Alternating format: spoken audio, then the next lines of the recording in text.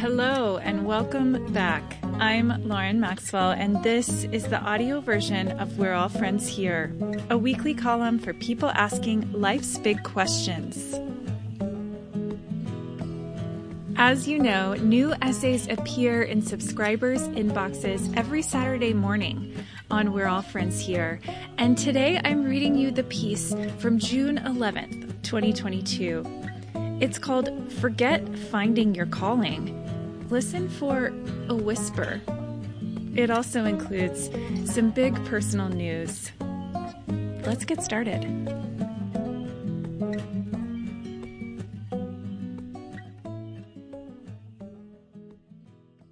One morning in June 2020, I was walking down the shady street where I always walk in the South, bouncing along, moving fast, wondering what to do about everything unfolding in the world at the time. Suddenly, a tiny voice zapped into my brain. It was so tiny, I could have missed it. It said, "You should go to Yale Divinity School." I cannot stress enough what happened next. I was so surprised that I actually laughed. Another inner voice, always ready to take me down a notch, quickly answered, "Impossible. You do not belong there." Amused by the thought, but unconvinced, self-doubt and imposter syndrome as strong as ever, I went on with my summer and my year. As fall approached, I began to realize that little spark of an idea was not going anywhere. It hovered in the back of my mind and seemed determined to stay. Though I had not been considering school at all until that voice appeared, I decided to look into divinity programs. Since admissions events were newly virtual, I had access to a lot of people and information. I explored several schools, creating every opportunity for the universe to prove my little voice wrong. But sure enough, among all the programs I explored, Yale Divinity School was the place where I found synergy and made personal connections. People there understood my interest and offered support from afar. The community was warm and generous, and something about it just felt right. Before I knew it, my tiny spark had grown into a flame. When it was time to apply, I told my husband and 3 wonderful friends in academia whom I asked to write my recommendation letters. They advised me, read my material, and offered suggestions, and I felt lucky to have their support. In the end, I applied to 3 programs. It seemed silly to put all my eggs in one basket. In my typical style, I pored over those applications throughout the winter of 2020. I spent hours thinking, writing, revising, and forming connections at the schools in question. Every interaction felt promising, especially at Yale Divinity, which led me to believe I was on the right path. At every turn, my quiet little voice kept saying yes. Fast forward to March 2021. After months of self-inquiry and preparation, I got some news. I had been rejected from all 3 programs. Rejection takes different shapes for all of us, and I have experienced my fair share, especially in my days as a singer. Being rejected was part of the process. When I was younger, I felt each closed door deeply. But this time, having inched closer to my purpose over the years and having committed myself, along with John, to trusting our path implicitly and allowing it to unfold with as much grace as we can muster, I took the news mostly in stride. I was disappointed and confused about all the positive signs I had received, but decided to let myself off the hook. I wrote about it for a magazine. I figured the rejection was a sign that I should simply devote myself to writing, which did not sound bad at all. My friends rallied around me. "You do not need an institution to do good work," one of them proclaimed at a bar in the Lower East Side in a conversation I will never forget. "The world is changing. You do not need academia for validation," another offered on the phone. And I agree. Yet Yale Divinity was the community where I found connection, and the place my intuition had led me first of all. So I sent a note asking for feedback. Spots had been very limited because of COVID deferments, they said, so they would allow me to apply again in 1 year instead of the usual 2. The question loomed, did I want to apply again? I wasn't sure. Months passed, and I traveled and worked and wrote and kept on thinking. When the time to apply approached again, I did not feel as certain as I had the first year. Did rejection mean that I should do something else with my life? Should I commit to writing a book or starting a business to help others deepen their connection with themselves and the world? Despite my questions, I could not forget that little spark from the year prior.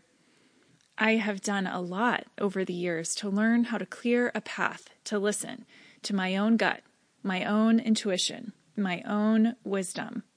And that inner voice, the one I almost lost to achievement culture and pleasing others and corporate paychecks, had said Yale Divinity was the next step. I decided to apply again, but to keep things light and easy this time, to go with the flow, to dance rather than push my way through life, I rewrote my personal statement and kept everything else as simple as possible. I called the same 3 friends to write recommendations.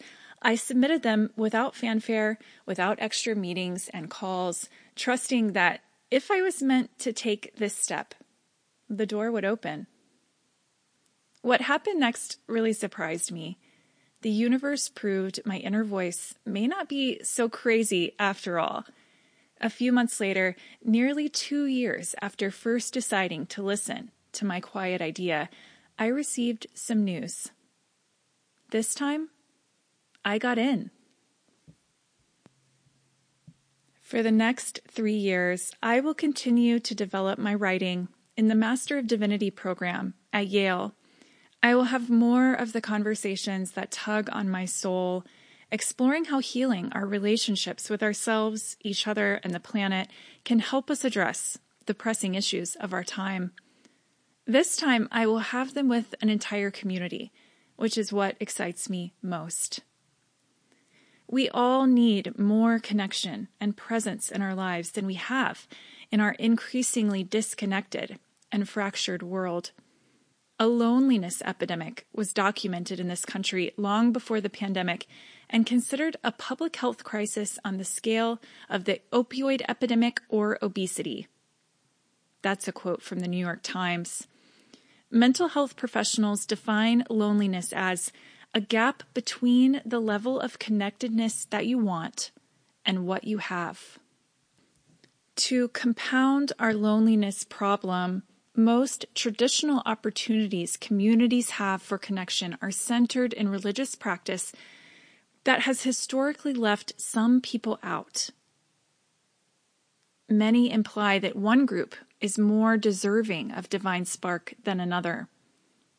In response, I am excited to consider how we can reimagine the ritualistic and community-building aspects of traditional religious frameworks to meet us right where we are today, to serve a hurting world, to bridge difference and mend brokenness, to open the door to spiritual grounding that is accessible and relatable to all, to seek meaning in something beyond ourselves, no matter what you feel like calling it. My hope is to create spaces in the world where this kind of healing can happen. As a person who grew up in an oppressive, anti-feminine, anti-public school evangelical setting, the decision to attend what many people call seminary occasionally makes me LOL. But to be honest, laughter is part of it, part of life, part of awakening, part of the spiritual path. If we aren't laughing, then what is the point? Delight always leads me in the right direction. So, surprise, here I am, going back to school in my 30s. Yet, and this is another part I find exciting, I am still me, still a writer first of all, still a person who finds stillness in yoga and Reiki and meditation, still a wife, still a friend, still a dog mom, still a person who loves the desert, still someone intrigued by the ancients, the mystics, the role beauty plays in our transcendence, God as a woman, God as creative intelligence, God as nature, God in the secular, God in the profane, physical, experienced, and felt. The opportunity to explore these interests in new ways is a real honor. In self-help and popular culture, it is common for people to tell you that you should, quote, find your calling, to follow your soul's purpose, or worse, your passion. They make it sound like your calling will be something loud and blaring that you cannot miss. Like you should see these big, obvious road signs along the way. But I am here to tell you that the road is distracting. Sometimes the voice you need to hear most sounds more like a whisper, a still, small idea that makes you laugh out loud before you dare to believe. Maybe the bravest thing you can do for yourself is to get really quiet and make room for those whispers.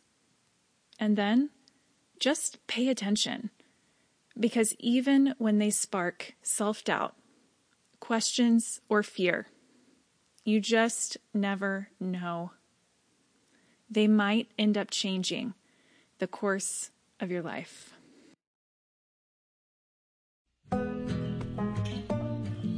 I always want to thank you for listening, and this week I especially want to thank you because I feel forever indebted to you, the readers, subscribers, and listeners to We're All Friends Here. This is the space that over the past 3 years has allowed me to step more fully into my voice and my interests. And everything I do from here on out will point back to this space. So I feel eternally grateful, and I just wanted you to know that. Hope you're having a great week. Stay cool, stay hydrated, and take care out there. I'll see you next time. If you enjoy these audio essays, please help us grow by sending one to a friend and asking them to subscribe. You can also give us a 5-star rating in your podcast app. Every single show of support means the world. You can find more at laurenmaxwell.substack.com.